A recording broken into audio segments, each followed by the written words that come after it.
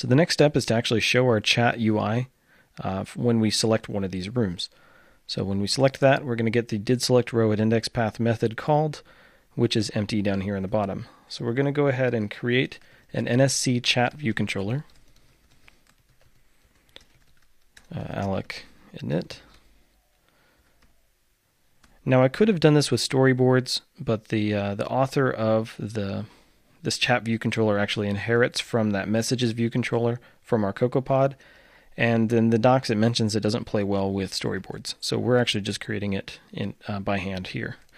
So then we're going to say chatvc.client and self.client. So we're just passing on our MS client directly over to that view controller as well. And we also need to specify which room we're in. So we're going to say room equals self.rooms, and we'll use indexPath.row for that. And then finally self.navigation controller, push view controller, chatvc animated yes. We're in the chat view controller. We have some methods we can fill out here.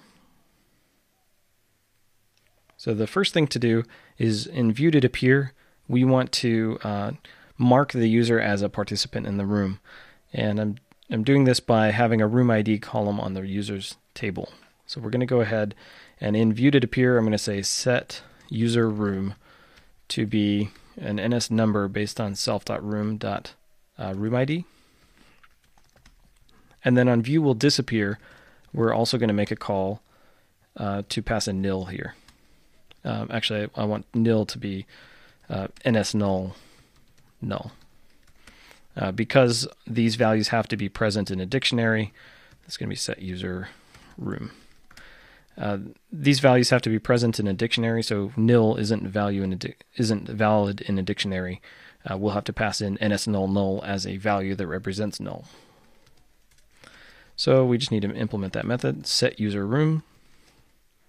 And here we're going to be giving an ID value, either a room or null for our room.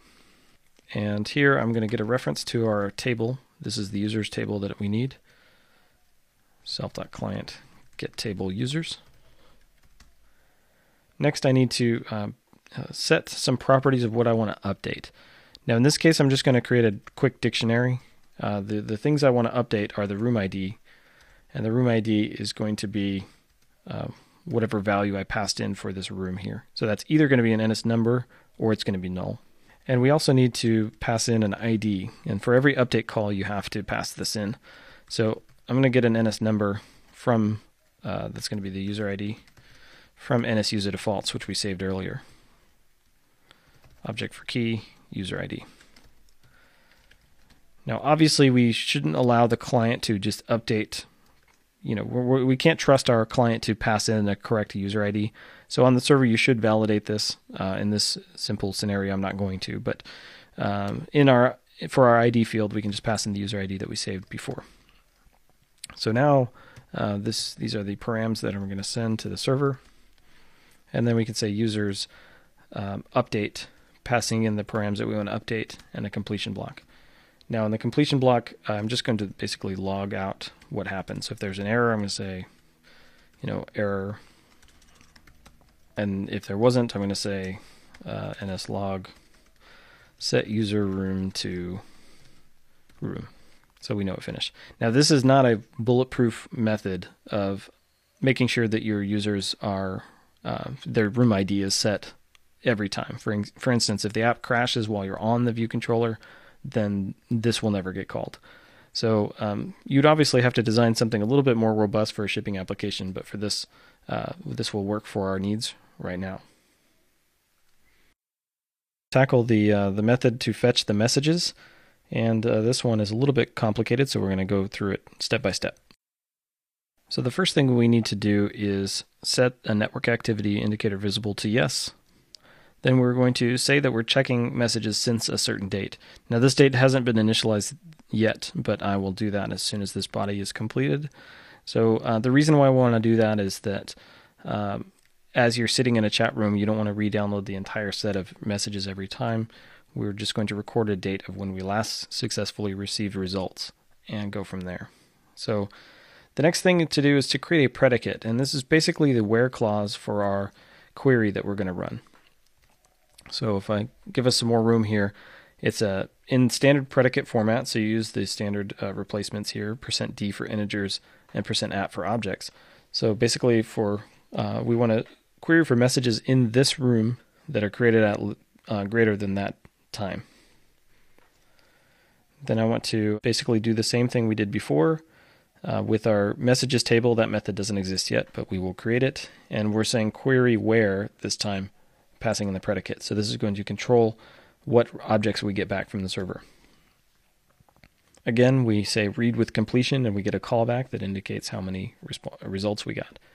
Now, because we have multiple ways of calling this method, one of them we can call basically on a scheduled timer, maybe every 10 or 20 seconds, but also on viewed load, where we might get a large batch of messages at once. So we're going to record the last fetch date so that next time we call this, we can get only new results. And then we just need to check to see if there are items that we found. We'll log them out, and then we'll check to see if we've already initialized our messages array. So this is how we're going to distinguish between two calls. One of them is the first call, where we may get lots of messages at once, and another one where we're just appending onto the end of this array. So in the event that we don't have messages yet, we're going to create a mutable array to contain them, and then we're going to add all of the messages, convert them to message objects from their dictionary representations, and add those to the new array. Then we're going to reload our table and scroll to the bottom of the list, not animated. So basically it's just all going to appear at once. For the else block, we're going to take a look at the messages to add, and we're going to loop over them. And if we don't already have that message, then we're going to add it to our array. And if there are any messages to add, then we're going to insert them onto the end of the list using an animation. So basically you'll just see them animate in at the bottom. Finally, we need to set the network activity indicator visible to no, and we're done. Now, of course, we need to do some error handling here to also make sure that we know if something happened. Okay, so we have some methods we need to implement here. This message array for dictionaries and insert messages, the messages table, and we need to initialize our last fetch date. So I'm just going to initialize the last fetch date to NSDate, date with interval since 1970, 0, so we'll have something really low that we can work with. This insert messages method. So here in the insert messages function, we need to tell the table view that we're about to begin updates, so we may insert multiple rows at a time, and we don't want the animations to collide with each other. And then we're going to get the index paths for all of the messages that we need. And for each message in the list, we're going to add an object, calculate the last index path for the object we just added, and add it to our index paths array. Finally, we're just going to say insert rows at index paths with row animations. So they'll get inserted, and they will adjust their animation accordingly depending on whether or not they're in the middle or on the bottom. And then finally, we say table view end updates. The next method we need to write is the one that returns the MS table, messages table. Now we just need to create the message arrays for dictionaries, message array for dictionaries method. So that's going to be message array for dictionaries. We're going to take a list of message dictionaries. This method is just going to loop over all of the results, creating a new NSC message object with the dictionary. Now again, NSC message, if we go over to our models here, you can see NSC message just has the message ID, the room ID we're in, the author of the message, the user ID who sent it, and the text of the message. So we're going to correct our syntax there to make sure and return it. And at this point, this method no longer has any compile errors. So we're basically ready to go there. However, we have our table view implementation that we need to worry about here.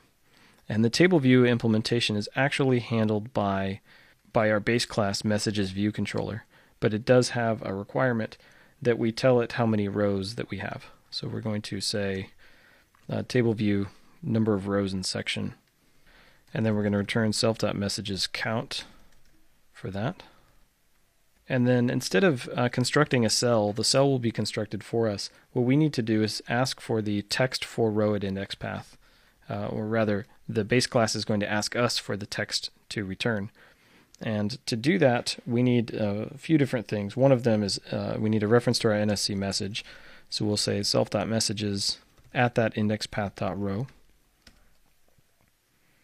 Then we're going to check to see if this is the our own method, or sorry, our own message. Basically, we're going to compare the user ID of the message to see if it's our own or not. And if it's our own, we just want to return the message text. If it's not our message, then we want to return something a little bit formatted. So we're going to say text equals in a string with format. And we're going to have the @ sign here with a couple of new lines, and then the username here. So that's going to be message.text and message.author. Again, those need to come from the server so that we can render it appropriately. And then we're just going to return that text property, or text variable. So now we need to write this method isOwnMessage, which returns a bool. And in the end isOwnMessage, we're going to check the message user ID and see if it's equal to the string self.client.currentUser.userID. Now the last thing we need to do to get this going on is, if you're familiar with the SMS application, you've got different color text bubbles depending on whether or not you're on the left or the right, and we want to accommodate that. So this is going to be a message style for row at index path, and we have to return one bubble message style. So we're basically going to say return self isOwnMessage.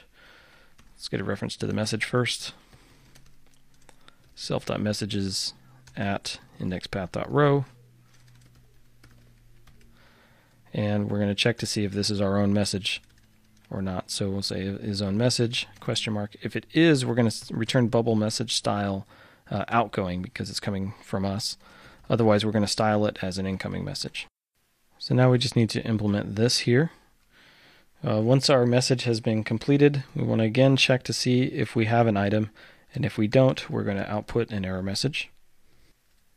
Once we get the item back, we want to actually create a new message based on that item that we got. So we're going to say NSC message with dictionary item. And the reason is we want to make sure that we have all the properties that the server also sent over, including the message ID. So once we have that, we're going to call a method insert message row for that message, because we want to do a similar thing that we did with the rooms, as once we're finished, instead of refetching the whole table, we're just going to insert the one row. And then finally, we're going to tell our superclass to finish the send, which is going to re-enable the button, and of course clear out text and all that. Okay, so now let's implement this insert message row. This is exactly the same as what we've had before. Basically, we're going to add it to the end of the array and insert a new row into the table.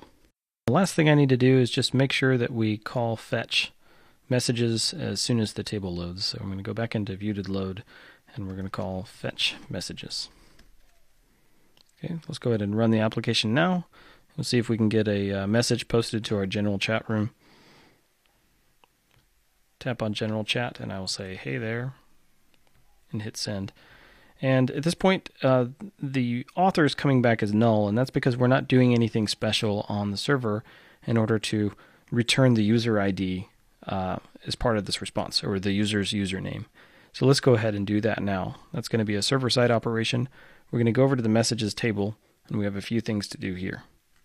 So we're going to go over to the script tab here, and on the read operation, this is going to be for all selects. We're going to modify this so that we can attach more data to what is returned from the server.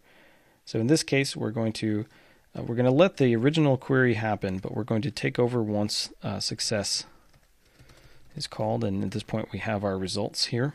So on results, and these are going to be message results and error.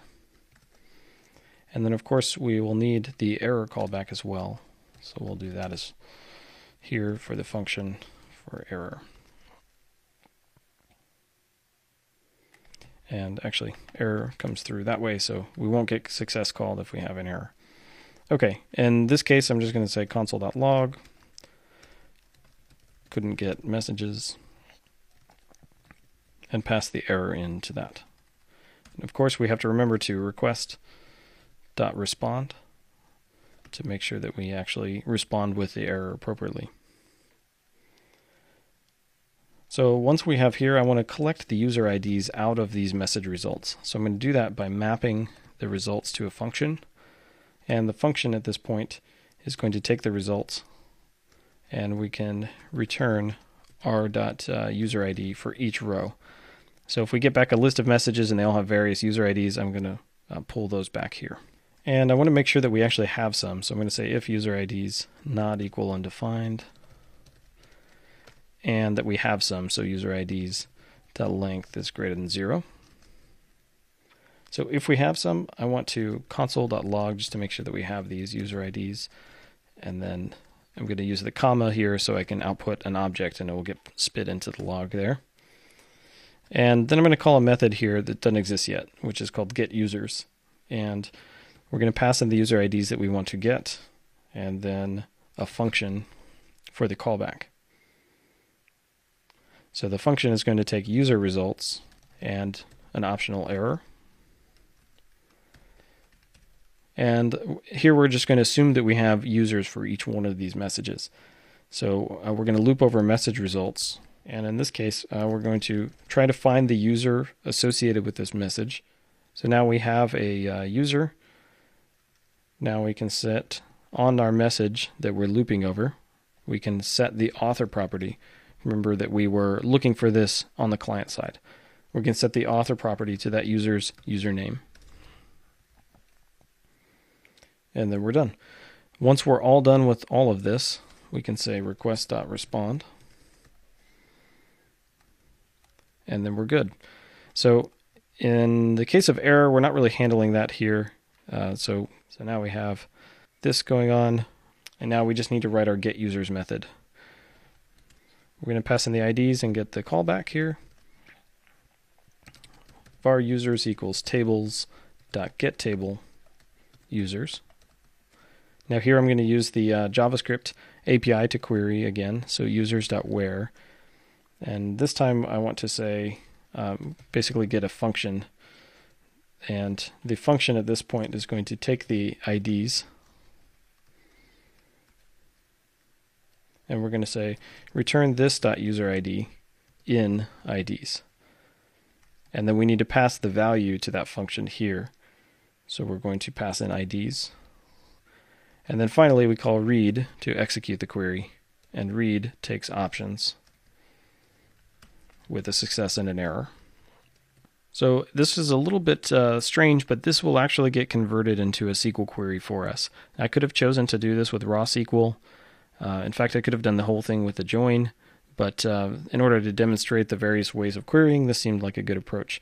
So basically we get the users table, we issue this where clause. This argument here will get passed into that function in order to create the where clause in our query, and then we tell it to read. So in the case of success, at this point we have our user rows already, so we can just call our callback with the results. And in the case of error, we're going to call the callback with null and our error. Okay, so at this point, it looks like we have a working script. I'm going to go ahead and save it. What I'm going to do while I'm in here is go into the insert script for our messages.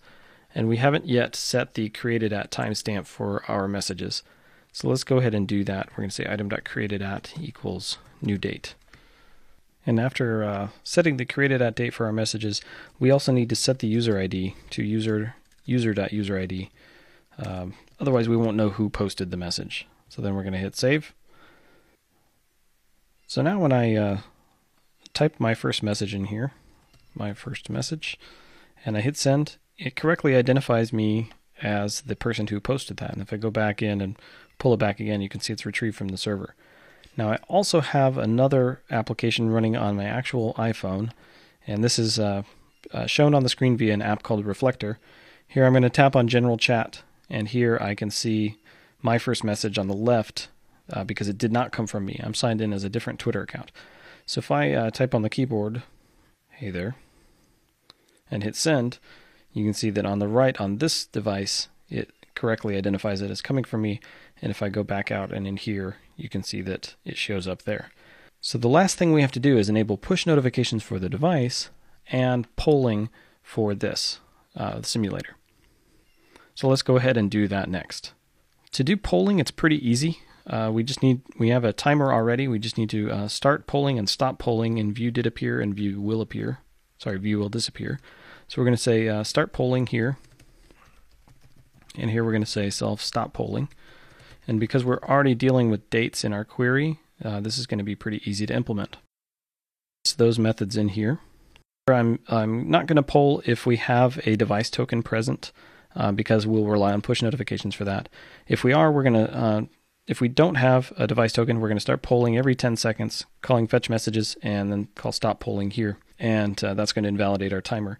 And so every time we go to the screen, we see it. If we're going to start polling for changes, and that should do the trick. Enable push notifications. We need to basically start listening for a specific notification to be fired. I'm going to start off here in the app delegate for the application did receive remote notification. And basically I want to pull the room ID out of this notification and raise a different ID, or raise a different notification that our application can handle anywhere. So here I'm going to paste in some code here for the, we're going to pull out the room ID property out of the payload of our notification, and then post this notification here. So now back in our chat view controller, now we just need to say that we're listening for messages. And we again want to do that in this view controller. I'm going to paste in this message, these methods here, listen for messages, which is going to listen for that notification. And on message received, it's going to check to see if this is the room ID that we care about. And if so, we're going to trigger a fetch. So now we just need to tell this thing to listen for messages. So now we've got the plumbing work together. Now we need to go to our script here. And in our table on insert, now we want to send our notification. So I'm just going to paste in some code here. So we're going to have this function here for sending this push notification. And we're going to get all of the users out of the database that are in this room. And then once we're done, we're going to loop over it. And we're going to make sure that we don't send it to the user who sent it to us. And we also need to check the device token. And remember, I had a device token of an empty string, so I'm also going to check the device token length is greater than 0 or equal 0. So if we have an empty or null device token, we're just going to return. And this probably wants me to use triple equals. Okay. So then at this point, we have a list of valid users who are in the room who have a device, and we're just going to say push.apns.send the device token that we want to send it to and our payload. Now this is slightly different format than what you might be used to, but it's similar to exactly what Apple expects. So basically we have an alert, which is the item.txt. We might also choose to bring in the author of the message. In this case, I wanted to keep things simple. You could do the badge count here as well as a specific sound if you wanted to. And payload contains all of the extra data you want to send. So in this case, the room ID. So I'm going to go ahead and save that. But we actually need to trigger it. So I'm going to pass in options to the execute call. So once it's finished, I'm going to have a function that will send the push notification for the item that we just created. So we'll save that. And of course, I forgot to say request.respond because we have to make sure that that is in there. Okay, so that script is saved. Now at this point, my application will go take a look at the users table, make sure that we have a device token for this user. And we certainly do. So for Ben Tester 1234, we have a device token. So if I pass in, I'm going to go back to the home screen on my device here. And then I'm just going to type a new message here. You there? And hit send. And we got our notification. We tap on it. So after recompiling and running the application, this should run in just a second, we should be able to receive the notification now while the app is running. and automatically refresh the UI. So here the application is running. Let me go ahead and sign in. We'll go into our general chat room, and now I'm going to say, I am typing to you in real time. We hit send, and the one on the left should have gotten the notification. Let's take a look at the logs here. It did get the alert and the room ID. So it looks like it did find the message. It was just not scrolled down. So I've added this line of code to scroll to the bottom when a new message is received. And so at this point, we should have the ability to send a new message. Hit send. And you can see here that I did get the message. I'm going to clear out that breakpoint and hit play again. And now the content got shown on the left. So let me do that again one more time. Hit send. So it took a little while for those push notifications to come through, but here they are. And so now I'm just going to type a message from the phone. I'm just going to say phone. And then on the right-hand side, it should be polling for changes about every 10 seconds. So we should see that result show up eventually on the right-hand side. And that about wraps up our exploration of Windows Azure Mobile Services. Now, we built a full-featured application here, complete with push notifications, Twitter authentication, and quite a few edge cases that were a little bit tricky to support. But with each, I think we demonstrated how you can handle that inside of Windows Azure using their server-side scripting language and environment. And I think that is a good demo to see what the platform excels at. So as always, if you have comments or questions, please post them in the comments. I'd love to hear what you think. And we will see you again in a week.